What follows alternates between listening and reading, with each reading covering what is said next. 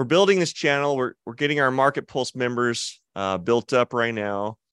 And I've got quite an exciting day for you today. So let me just give you kind of like what in totality we're going to go over during this hour. So this is an hour-long webinar. You're welcome to come and go as you please. We actually post this live in my podcast. And I also, if you register for my Substack, you can get this in written version emailed to you every week. And that's absolutely free. So you can go to any of my channels to get in my link trees. Any of my socials have my link tree that you can get the Substack link. And you can enjoy that. Or you could also go to my LinkedIn profile and I post those articles there weekly as well. But here's what we're going over today. So we're going to do a gold analysis because, as you guys know, I'm quite bullish on gold right now. We're also going to do an S&P 500 review from the previous week. So we did both of those reviews. And guys, we were spot on in terms of our technical analysis and where the price went. I'm not Houdini, but as you follow me and you learn how to do these technical analyses, you'll learn to start impressing your friends on a level you've never done before. We're going to talk also, I always take a little segment and talk about the psychology of money or the psychology of trading in this case. And I'm going to expose, you guys are going to be the first to kind of see this section that's coming out in my book in April about these 4 quadrants that we developed over the last 3 years that helps people get into authorship of their life. And if it has to do with money, your trading account, your investments, you want to be an author in that, meaning you want to be someone who actually moves towards the things you want as if you were writing it in a book. And that's what authorship looks like. And we'll talk about the other quadrants and where we get stuck and really how we're blinded by our strengths in this area. And in the news, you guys have probably already seen this. We might touch on this a little bit, but we're going to talk a little bit probably about the attack on Israel, the war in Hamas, the conflict in the Middle East, so to speak, and my personal thoughts on where I think that's going. We're going to talk about the U.S. economy, talking about U.S. interest rate hikes. There's a chart that is just insane, and it's showing data that we haven't seen, guys. We haven't seen this kind of spike in over 30 years. We're also going to talk about what certain sectors believe about next year having a recession. And it's quite revealing as you look at this data, whether it's business owners, CEOs, Main Street, or certain indexes or the Feds, what the likelihood they think of a recession is. And the data really shows kind of who's leading. And I'll give my insight and my opinions on why I think it's going to be going in a certain direction. A lot of news around Bitcoin this week. I'm going to go through that. Jobless claims is how we'll end, and then we'll go and set up those trades. So let's start. One of my favorite things to do is to start with our trade review. So I'm going to bring my charts up. For my listeners, this is going to be a little more difficult, but I'll do my best to describe what's going on here. We're going to go through, and I want to bring up, there's Bitcoin. Let's bring up our gold trade from last week. So we're just going to do a quick review, and then we're going to look at the S&P 500 at the end. But gold, you can see, guys, this was our analysis last week. So we drew this all up. Here was our 5-day. Let me bring this back, actually. So last Friday, today's the 27th, was the 20th. So we actually want to put a line in on the 20th. So this is what we were looking at last week, this line right here. And you can see that on the 20th, the price was floating right at about 1983. And we had this upward pressure, or you could call it an upward channel that was going up into the bullish direction on gold prices. And so what we did is we saw some of these support and resistance levels, obviously coming up to the $2,000 price. It's going to be a natural resistance level because as you go back, it always struggles to break above 2,000. My personal belief is once it's done that, it may never come back. But right now, it's still fighting that level. We have the pressure going up, and we kind of drew this angle where we said, look, next week, the price is going to be between these two levels. And Monday came in a little bearish, and we kind of saw this like ticking down. But then as you saw the week go through, it really wanted to stay inside of our channel that we drew. And it also wanted to stay kind of within this range. But like we talked about, if it broke into the short side, you could have grabbed this little tail. And this would have been Tuesday. We had some short movement on gold. But for the most part, sideways momentum. Sideways, but this has changed things. Even though the price is relatively close to the exact same price last Friday, like you can see here is the price at about 19. Let me get exactly the price. The high of Friday was like where it closed was 1980. We're at 1983 a troy ounce. So when you look at this, we're basically the same price we were last Friday. However, because of the pressure of this channel, it radically changes the likelihood of a future event. And so we're going to go in and make some edits on this. And you guys can follow along, make your own edits on how to trade this. And we're going to just kind of we're going to edit some of this, but let's clean this up. So we're going to grab this from here, take the top side. Just give me a sec here, guys. We might have to, sometimes it's easier to delete these and just redo them. I'm going to redraw this channel. And by the way, this is quite a steep channel. And we talked about last week how the slope of the channel actually has a lot to do with what's going to happen going forward. I'm going to delete this old one going south. We're clearly out of that channel now. Let's draw this in. So here's my bottom side. Top side should be relatively the same. And you can see we're just staying right inside of it.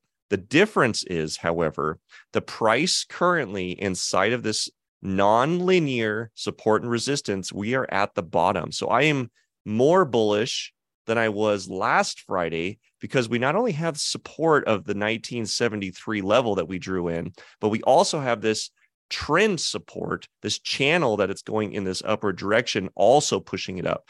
So we kind of have double the support, where last Friday we were at the top of the channel, which is why you kind of saw this drawing out into the bottom of the channel. But now that we're at the bottom and we have support again at this 1973 level, this is, I'm just going to move this ellipse over here if I can. And there we go. Actually, let's just draw a new one. We're going to kind of put where we think the price is going to be next week. I still think bullish. I think it's going to be hard for it to not go into this region, but it's going to want to stay above. Like, you just have to imagine this channel is going to keep going forward, and that price is likely going to stay in that region. So come Monday, bullish. The 2000 will next week be the day or be the week that we break 2000. It's going to test it. So you can count on next week testing this 2000 level. The likelihood of it not is, the probability is probably less than 20%. But you've got two fighting forces. You've got the 2000 level. It's going to be pushing the price down. You have this linear support going, nonlinear support going up. That's going to be pushing the price up. And so there's going to be a battle Monday or Tuesday next week to see if it either breaks to the upside or it comes back down and starts playing below the 2000 level when we get into a new channel. Here's the play. Monday or Tuesday, you're either going to have a break above 2000. And if that happens, there will be a significant move. Why? Because there's nothing above it. There's no major support above it until you get to about $2,050 per ounce. So put your stops in real tight, take your profits to about mid-size, which would be about 20, 25, 26. If it goes the opposite and breaks below this 1973 level, again, keep your stops tight, and then you could have potential room into like the 1950s. But I'm still pretty bullish on this, so I would take profits tighter towards the downside, longer towards the upside for the next couple days. So obviously, this is my opinion, guys. Do your own research as we talk about. I've already agreed to those disclaimers, but just a reminder. But I like the setup on this. All right, so moving to our next piece. We will do a quick review. Let me just show you what happened on the S&P 500, and then we'll do an analysis. But guys, I'm not Houdini, but it's like you just couldn't call this stuff any better. So look at it. Look at our charts. We drew this in last week. We even drew in this really steep channel, and look at how the price just really wanted to stay in this channel. And we kind of drew this bubble that said, hey, above the 4,200 level on the S&P 500, we're probably going to get a bounce. Well, we had some pretty bad fundamental news last week. And so it did start to go into that region. And you can see that Monday, Tuesday, right? We were right to say it was going to be in this region. Wednesday, same thing. But then it really wanted to stay in this channel. I got some negative news come Wednesday, and it kept going down. And so this is why you got to check into day to day, but you can redo these analyses every single day, depending on how you're making your trade. And today I just kind of give you the week overview where it's going to go, but this was brilliant. The only thing, we'll make some adjustments on this. Our channel has definitely changed, the really big one that we've got there. But for the most part, this is going to look pretty bearish. So we'll come back to that towards the end of our meeting. We'll do a full analysis. I'll get you guys some potential trade setups that way. But let's jump into what's next. So I like to go into the psychology piece next.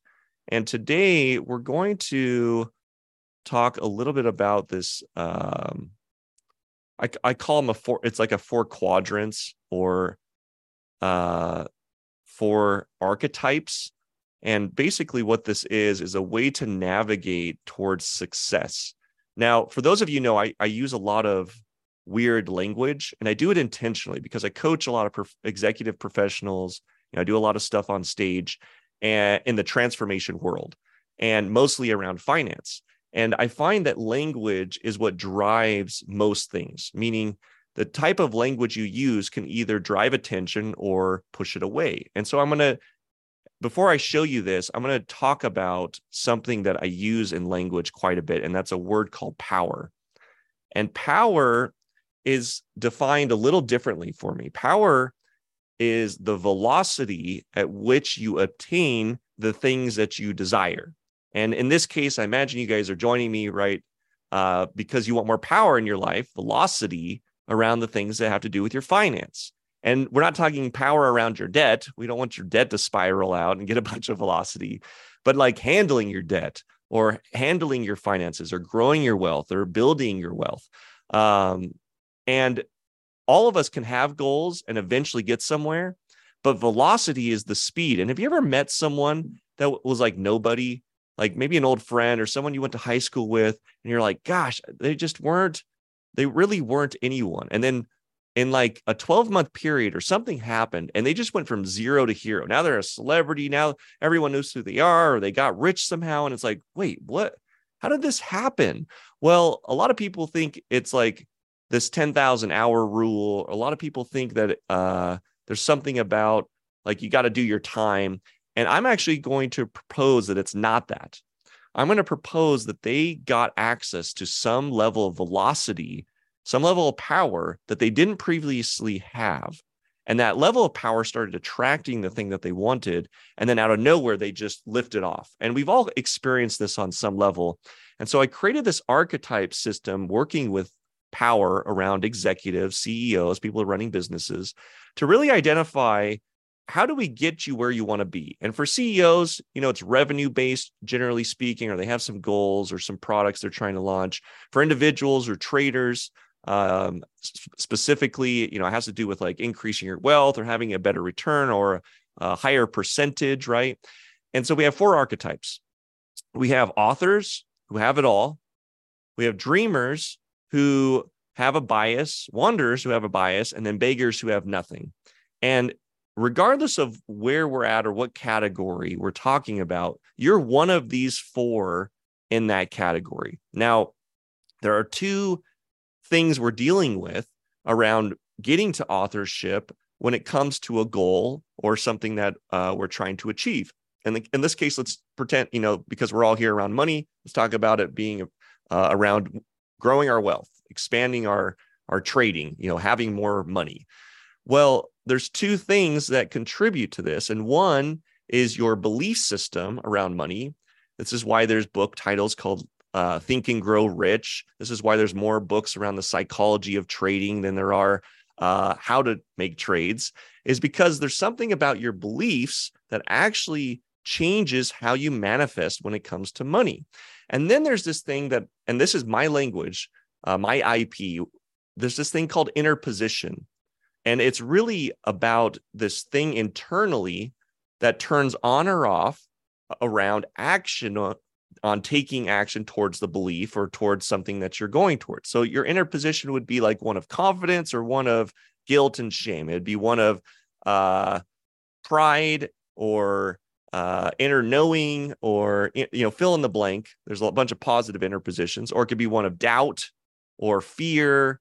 And those will drive the action that moves forward. Now, what I've found working with executives, working with people in the trading world, thousands and thousands of people that I've either done in large rooms or one-on-one through coaching, I find you're in one of two categories. You either have really expansive beliefs, typically, like it's like you work out this arm, but you forget to work this arm out.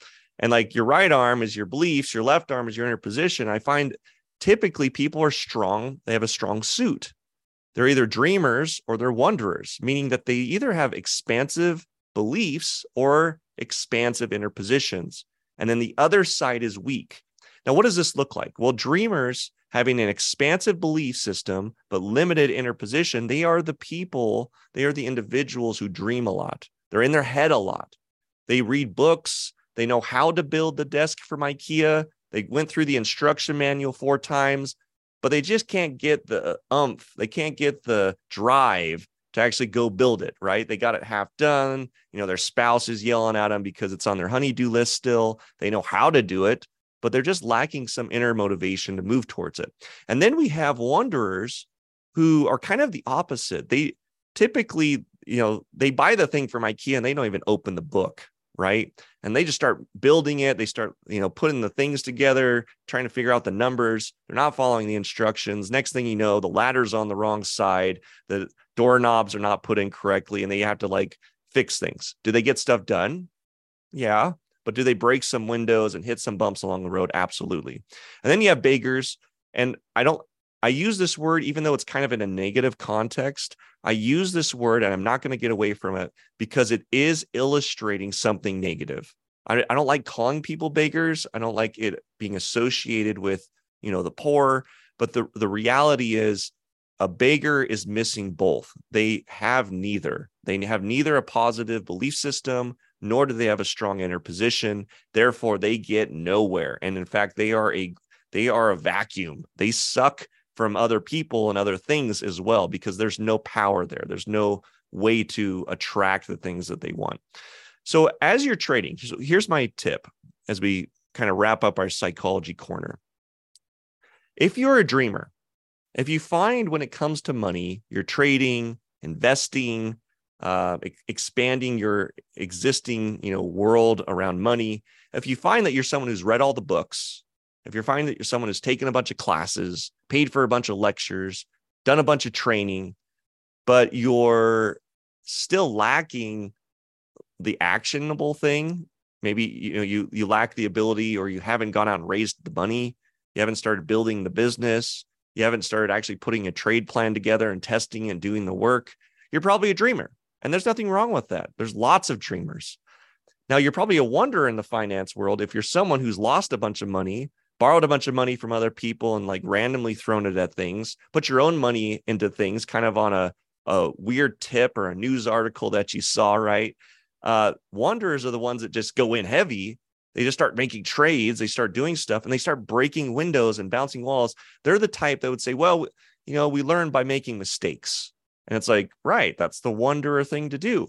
But when you have that moment of power where things just spiral up and the velocity, everything that you're doing just starts to attract it, you're just a magnet towards your success. You're a magnet towards your goal. That's authorship. And it really requires both. And because when it comes to your own personal finances, you can't bring a business partner in. You can't go hire your wanderer if you're a dreamer, et cetera. You really have to get to authorship yourself. And so how do you do this? Well, my book is going to go through that. I'm really excited about the release. But to give you some tips, I'm going to give you one tip. that's largely profound. If you are a dreamer, you will likely go get help from more dreamers. You will go get coaching from other dreamers. You will read books and go back to the way of dreaming that will keep you stuck as a dreamer rather than getting your inner position upgraded. And as a wanderer, you will do the same. If you go out to get help around this topic called money and expanding your wealth, you will typically, when you go get help, get it from other wanderers. And this is the problem with traditional therapy. This is the problem with traditional coaching. This is generally the problem with why people will come to me and say, Matt, I've gone to the experts and I'm still struggling. What's going on?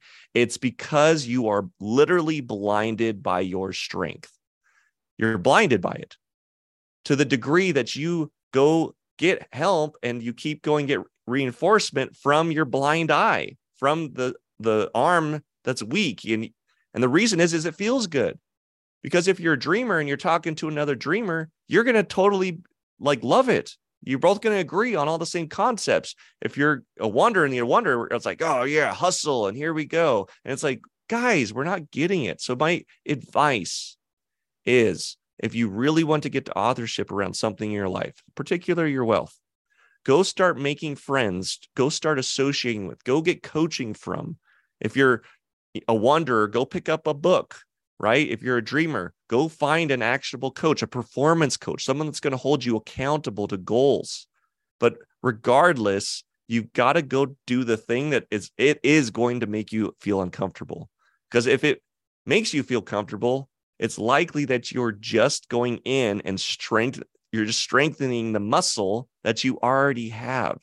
Now, in business, and I'm not going to spend much more time on this, in business, there are some shortcuts. In making money, there's some shortcuts.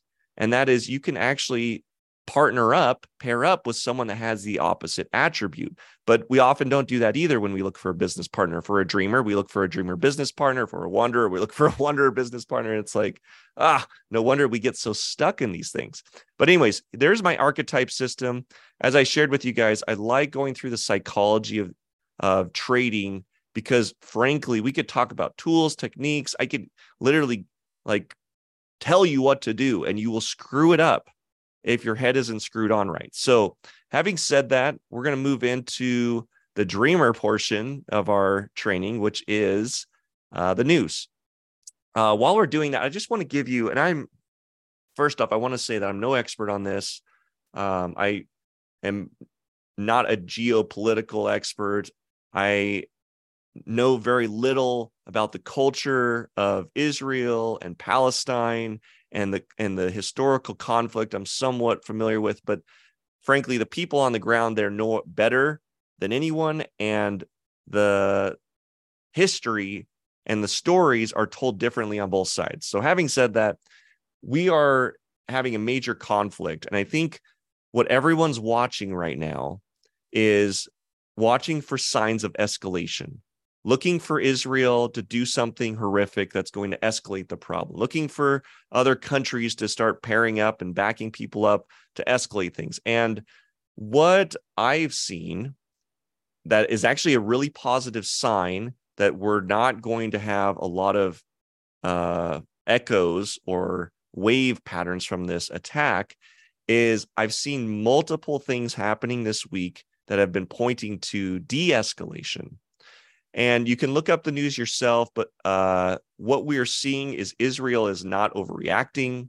What we are seeing is very careful conversations happening. What we're seeing is countries not coming out with statements that they're backing, certain parties. We're seeing that Iran really isn't taking a strong stance. We're seeing China and Russia aren't taking a strong stance.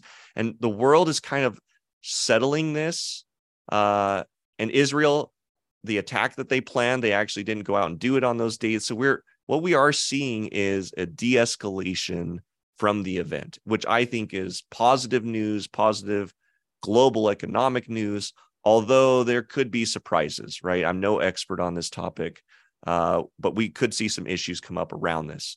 Having said that, I think it's important to as the global news and global effects do have impact on the U.S. economy, I think it's more important today, for the sake of this training, to look at our news and our problems and stuff that's going on. So having said that, I want to bring up a chart that I saw this week that I think you guys will all enjoy. And this is the U.S. interest rates hike chart compared to multiple other seasons. So over the last, I think this is 35 years. So let me show you this. I'm going to bring this up on the chart, and you guys can tell me what you think on my socials in the comment section, or if I missed something. So this is a fascinating chart. So this is comparing the speed of U.S. interest rate hikes over the last 35 years. And you can see in yellow on the very far right, this is the last 2-year interest rate hike. And you can see, even in 15 and 18, the rate from that hike, 99 to 2000, 94 to 99, 89 to 88 to 89, 04 to 06. These were all around times where we had some inflation or some type of inflationary period, and we brought interest rates up. This is the fastest we have raised interest rates than any other time in history. And it's pretty easy to understand. We also have never injected so much cash and had such an influx in M2 money supply than we did during 2001 to 2002. So we had this kind of weird period where during COVID, we stimulated the economy through all this cash in. And because of that, we got all this inflation.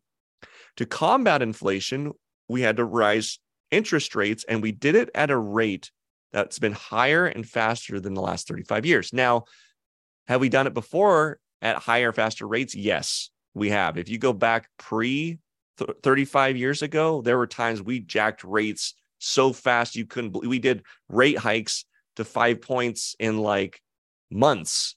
So, before that, definitely different. However, the reason I think the last 35 years matter is the way that we've been running the country, the data that the Feds have been using to stabilize inflation and interest rates has gotten much better. The likelihood of them, like if they could go back and do it again in the 80s when we were having high inflation, really high interest rates, I think they would have handled it better because they had better data and better ways to tame it. Now, knowing that, having one of the largest increases, we're kind of in new territory. Like we've never done this before. We're in uncharted waters, so to speak. And the impact of this, having high rates, having anything, by the way, my sentiment still is you create a bubble anytime you do something faster than you've ever done it before. Whenever you throw something with speed, with large momentum, it's hard not to have that pendulum ball come back and smack it back a little bit.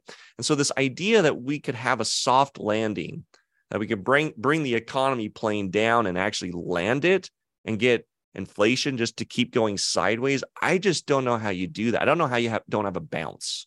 And so my personal thoughts are, we're at 5 points, by the way. And once we cross 5, there is a psychological shift that happens in the view of economists, the view of analysts, the view of consumers. And we're going to talk about that in another chart.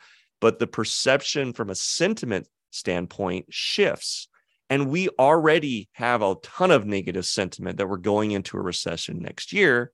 And that's a recession based on inflationary, or a recession based on GDP numbers, not adjusted GDP numbers after you compensate for inflation. We would already be in a recession based on inflationary numbers. You guys have heard me talk about this before. When you take the growth of GDP over the last 3 years versus inflation over the last 3 years, we've had 17% increase in inflation over 3 years, guys, 17%. When GDP is less than that, you discount the inflation and we're actually negative. We're already in a recession had we had no inflation. So I don't see how things get better if interest rates go above 5%, and I just don't see how they're not. I think we're due for another interest rate hike. Although this week we did have unemployment numbers tick up, which the Feds are going to be looking at that and going, oh, okay, this is good news for us that we don't have to increase rates anymore, which should help tame any future inflation as well. So we're going to have to see. This winter, I'd be watching the data really close because it's going to set the tone for next year. So having said that, I want to show you guys this next chart. You guys are going to love this. I dug this up, and frankly, this is probably one of the most revealing charts of the week. This is, and I have so much to say about this. This is 2024 projections. What's next for the U.S. economy? So this is like what's next for the U.S. next year? And a lot of people weighed in, and we also have the yield curve, which has nothing to do with people. It's just a statistical, it's a statistical evaluation of the bond market. I think it's the 30-year over the 3 or the 10-year. It's a 10-year treasury over the 3-month is how they analyze this. But let me just go through this data really quick. So this is who thinks a recession is coming. And this was done by Bloomberg. Yep, Bloomberg Finance did the survey and compiled the data from the yield curve. And there's 3 categories. There's Wall Street, Main Street, and then C-suite. And the Wall Street section includes the Feds, which the Feds, they think there's a 0% chance that we're going to have a recession. Now, that's their job. Their job is to think and believe and to ensure the public that they have everything under control and that they know how to toggle interest rates and use certain monetary policy to bring rates to, basically back down to that 2-3% threshold in terms of inflation so that we don't have recessions. I think that's insane. A 0% chance, I think it's insane. I think the cognitive bias of that staff is insane. Just how does no one think that it's not possible? I don't know. Yield curve. If you look at the yield curve, which is this, it's a statistical 10-year minus 3-month treasury yield, that spread, it says it's at 61% likelihood. And there's actually a chart that shows it, and it shows it's been right every time. Like every time, I think in the last 100 years, when this 10-year minus 3-month thing happens, you have a minor recession that happens after. It's just what happens. It's a reaction to having to tame inflation typically. And so the yield curve it's just a number. It's not a bunch of people. It's weighed in at 61%. Economists are at about 50%. So they're about 48%. I've got some opinions on why I think that number's that way. A lot of economists work for someone, or they have a certain field or market that they typically are hyper focused on. They're not general economists. For the most part, I would even say I have some cognitive biases sometimes, even though you could say, I have a general economist background. And that's why I think you're kind of 50-50. You've got a bunch of them who have kind of a motivation to have the market be bullish. And so they kind of have this bias to say that, where a lot of them are coming to reality and going, this just isn't going to work. So you're about 50-50. Consumers, which is interesting, are at 69%. So this was a surveyed poll where they went out and asked a bunch of consumers across the US, how likely do you think it will be we go into a recession next year? And it was really high. Why? Is because I think they're already feeling it because of inflation and wages not keeping up with inflation. The amount your dollar can go to pay for your goods, cost of living, so on and so forth, has gotten ridiculous. It's gotten really difficult. And I would say if you ask most consumers, they're saying it's harder than it was pre-pandemic. They're struggling more financially. We already know based on the numbers, national debt, guys, is at an all-time high, 1 trillion. It's approaching 1 trillion. And savings account, as we talked about 2 weeks ago, savings account went to an all-time low over I think it was over a decade. So you combine the two, all-time high debt, savings accounts at all-time low. Nothing, what can go wrong, right? So obviously the consumers are feeling it. And I think that's the sentiment you're seeing in this survey. Goldman Sachs, they say about 15%. We're going to talk a little bit about how and why Goldman Sachs and Bank of America have these opinions. Well, Goldman Sachs is a bank, but they're also an investor. And so they have a cognitive bias. They obviously prefer a bull market than a bear market. So I think that's kind of where that bias is coming in.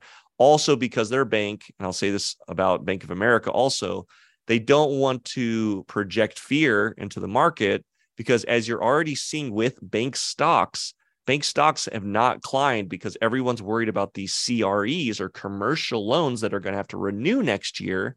And they're going to have to renew at these all-time high rates. And a lot of projects, a lot of commercial buildings, commercial type real estate is going to have to get renewed. And the people that own them, which would be more of the CEO side on this, know what's actually going on, where the banks don't know how they're not going through these numbers. They're not going through to see, like, what's the occupancy rate since we lend it. They don't do that. They don't ask current like their person that borrowed a couple $1 million, hey, how are things going? They don't do that with their clients. They may with a couple, but I think the banks have a cognitive bias. I think they're also bullish and trying to push their agenda. They also don't want to cause a bank run. The last thing Bank of America wants to say is, we think that's 80% likely recession. And everyone pulls their money out of Bank of America because they're going like, wow, what's going on? So I think you kind of have that sentiment going on with those two groups. Then you have CEOs at 84%. CEOs are saying 84% likelihood recession next year. So what is going on? Out of all these groups, who would know something better than maybe the rest? Who would have some like on the ground, in the war zone feedback of like what's actually going on in the economy? And I would actually say it is CEOs. I coach CEOs. I've been a CEO. I quarterback some CEOs and other companies that we've helped start or given revenue to. And frankly, there's no one that knows their business better, that knows the market better than CEOs. And here are some things to consider. The S&P 500 right now would not be positive without the big seven. In fact, it would be negative almost 1% last time I checked. And that might have changed. It might be worse now that the market's drove down a little. But the S&P 500 is literally being held up by 7 stocks. And Tesla, even this last week, had bad earnings report. Elon was caught on camera almost crying during his investor report. He said it was very emotional, and it was seen as kind of negative sentiment as Tesla is having to drop their car prices and has seen a drop in revenue. Now, this is not going to be something that gets better into next year as we go into tightening or some type of plausible recession. Now, CEOs, including Elon Musk, are looking at revenue and they're looking at their margins. And here's something to consider.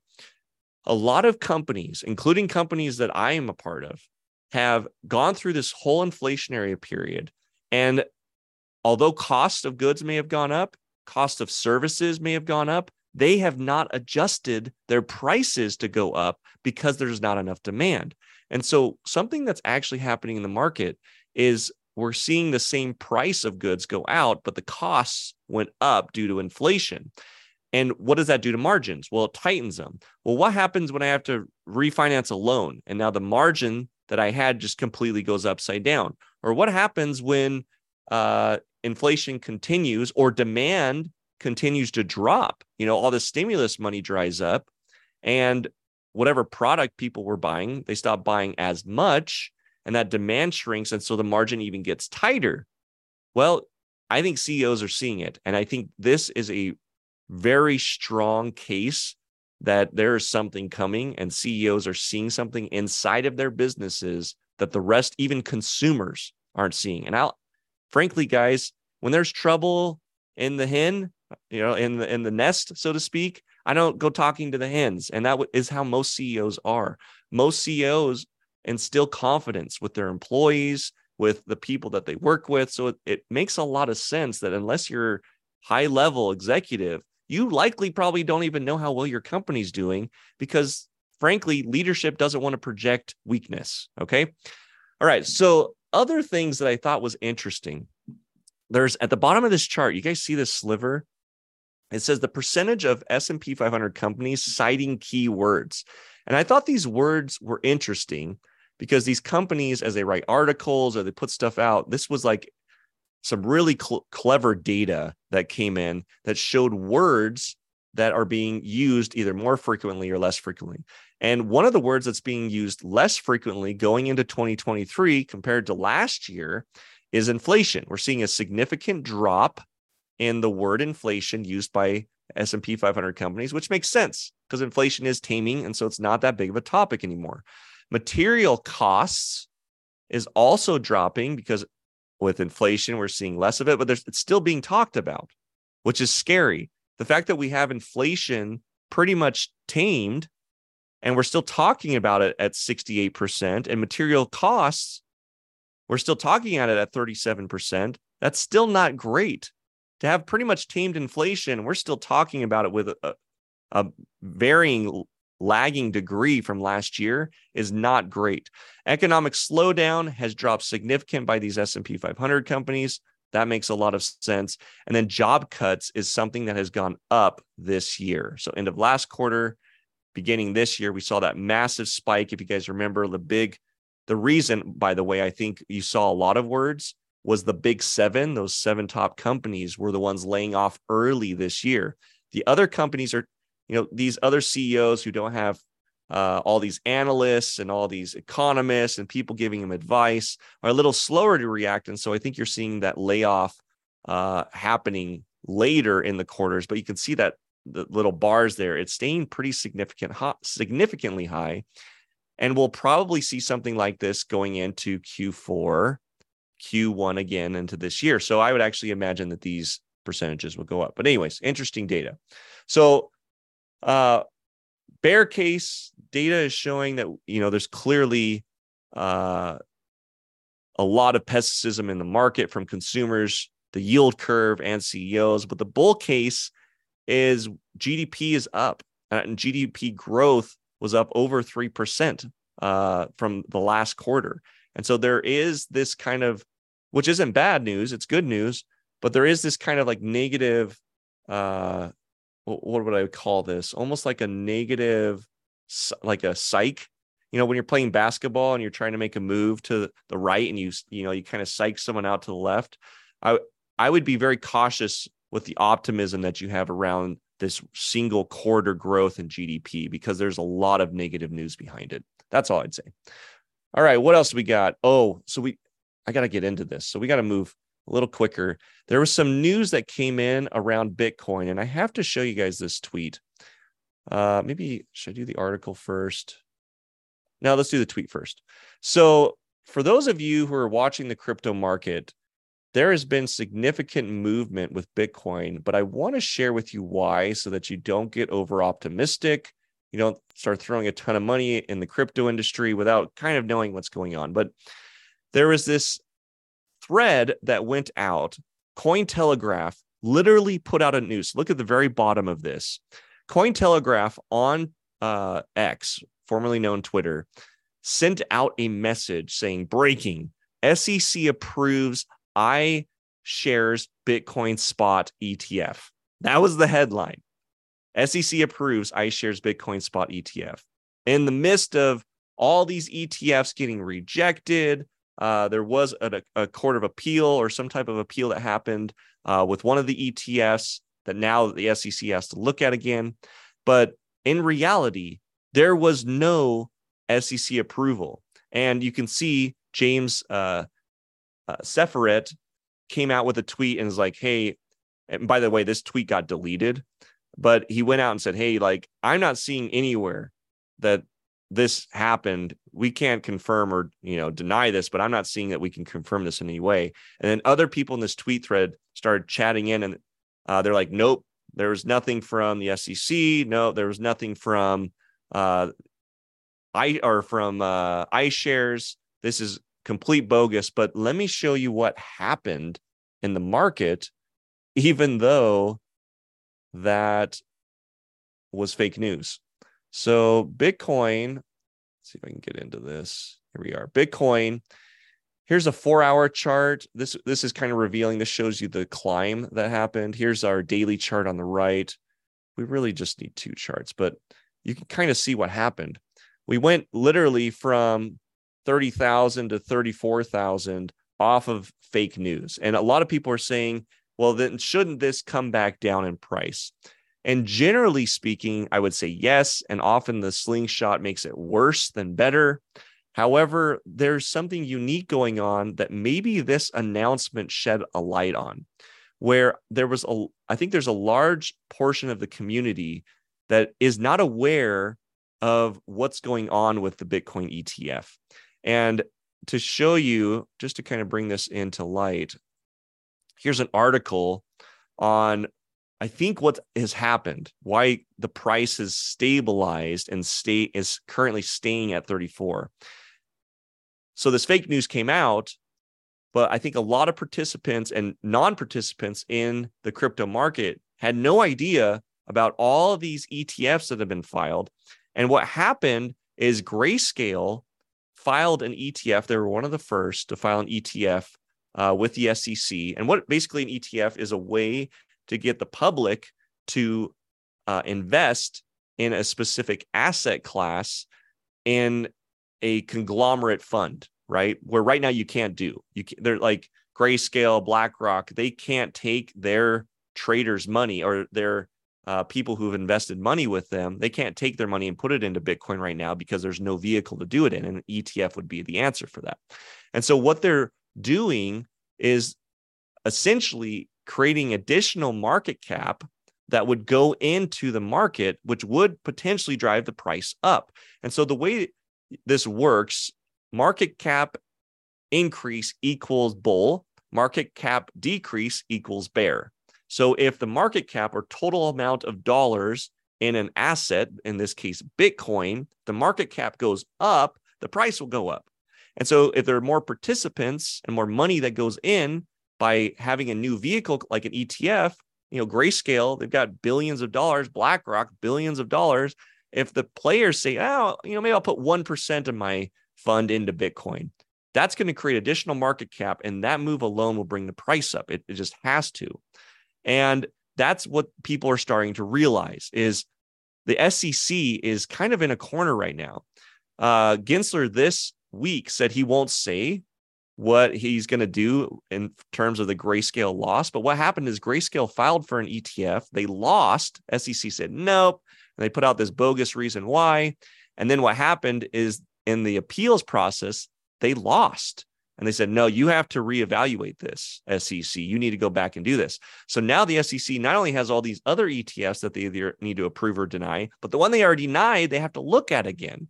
And so there's a lot of pressure for the SEC to say yes to one eventually. And then once one does, we imagine the dominoes will fall and that will increase the market cap. And so I think a lot of people are going, oh, well, I put my money in or I made a play based on this, fake news.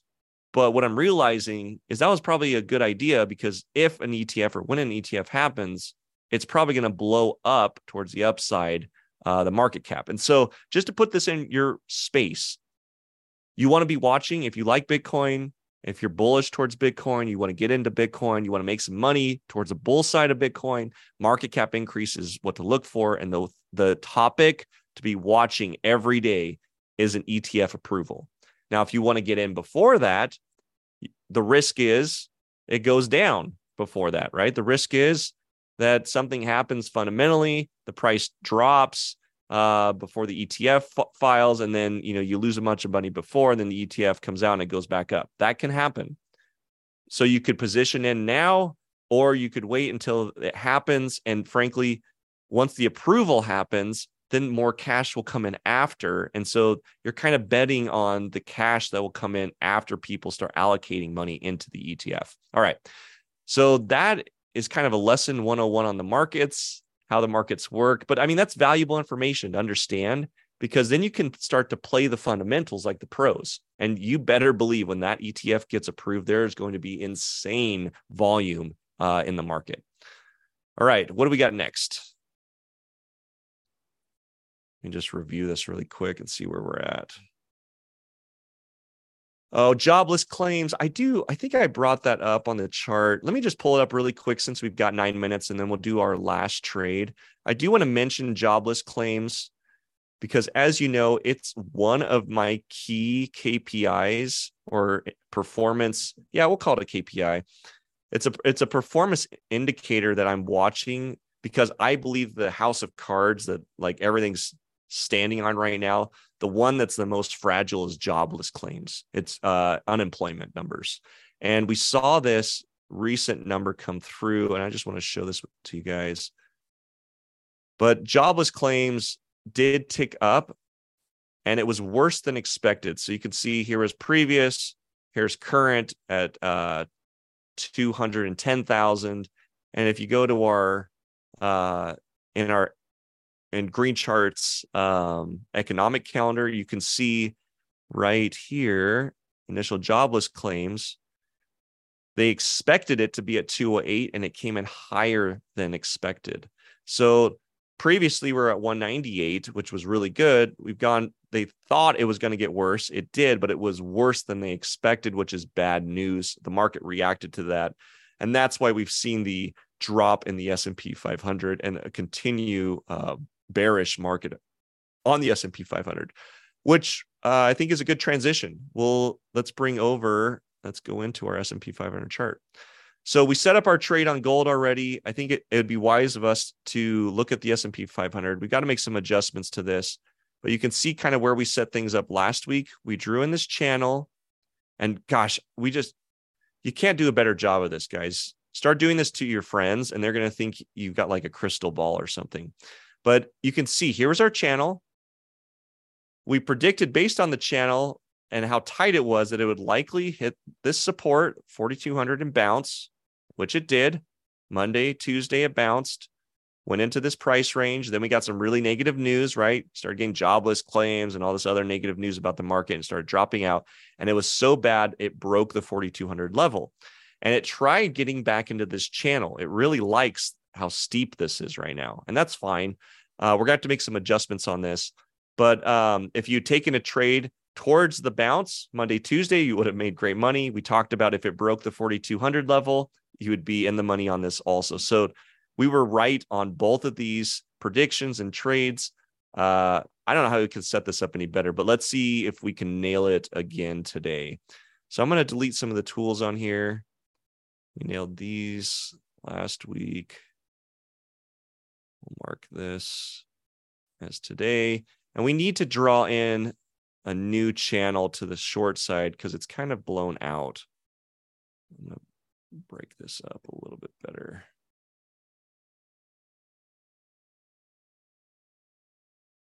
Yeah, that's good. So here's our new channel, and it's very likely to follow inside of this going in. Let's look at how far down our support is. So right now I'm looking at the S&P 500, and one of the things I'm concerned about is let's look at this channel too.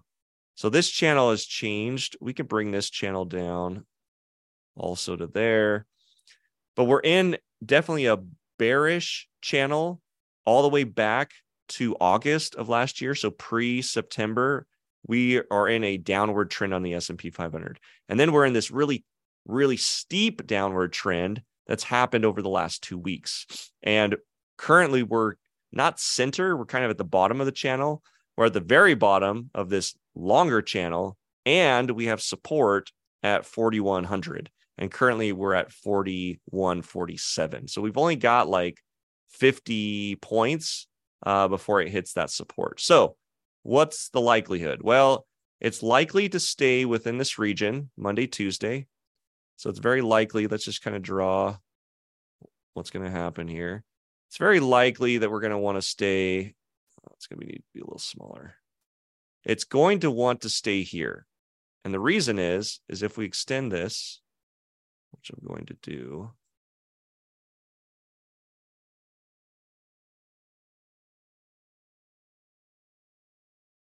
Let me bring this up a little bit more, guys.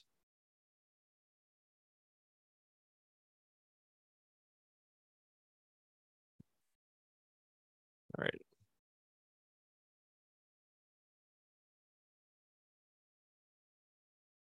I just want to zoom in so you guys can see this better.